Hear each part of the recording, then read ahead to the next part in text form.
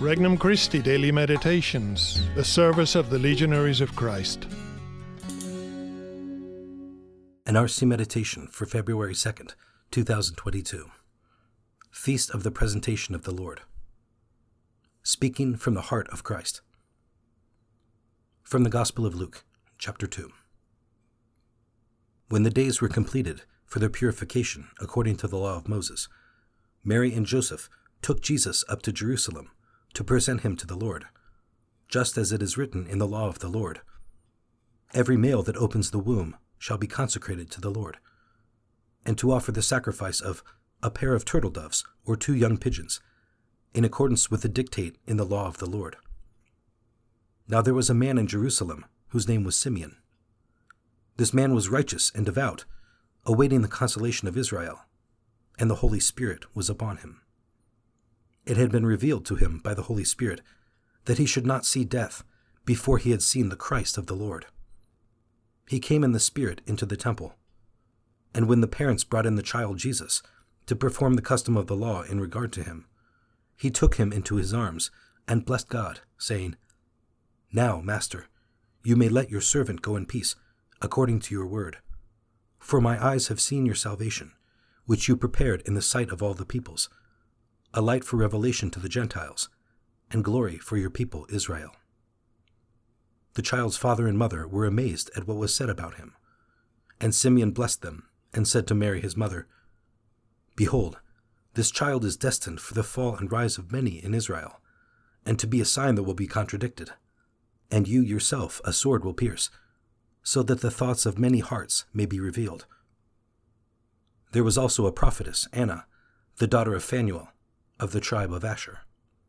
She was advanced in years, having lived 7 years with her husband after her marriage, and then as a widow until she was 84. She never left the temple, but worshipped night and day with fasting and prayer. And coming forward at that very time, she gave thanks to God and spoke about the child to all who were awaiting the redemption of Jerusalem. When they had fulfilled all the prescriptions of the law of the Lord, they returned to Galilee, to their own town of Nazareth. The child grew and became strong, filled with wisdom, and the favor of God was upon him. Introductory Prayer. Lord, I open my heart to receive the power of your Spirit flowing from your heart into mine. I wish to carry it zealously as a light from my heart to my family, to my friends, to the weak and empty of heart.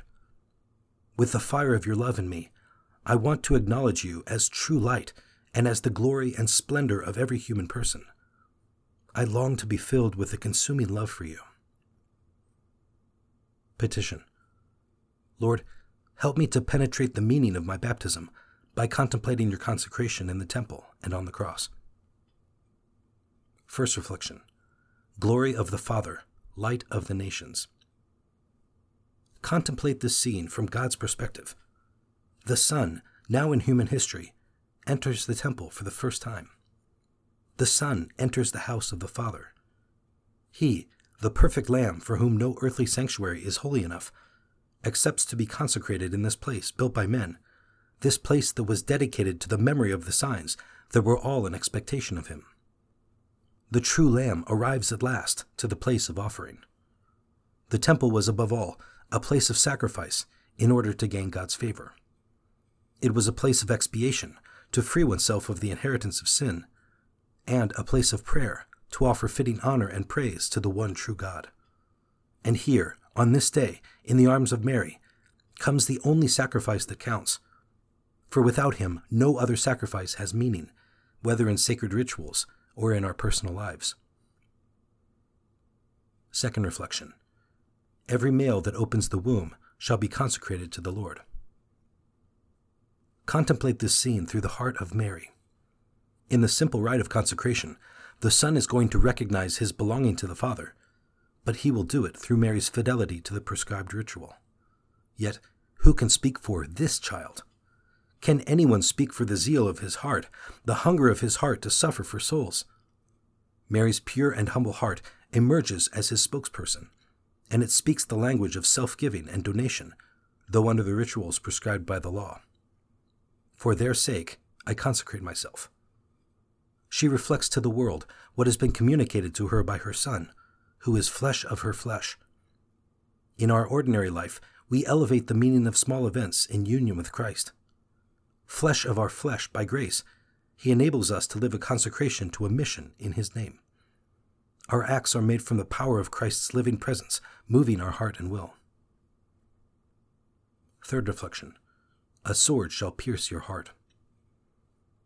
Now contemplate the true temple of Christ's body on the cross, where every consecration is made perfect. Yes, Christ gives us the privilege to speak the words that echo from his heart.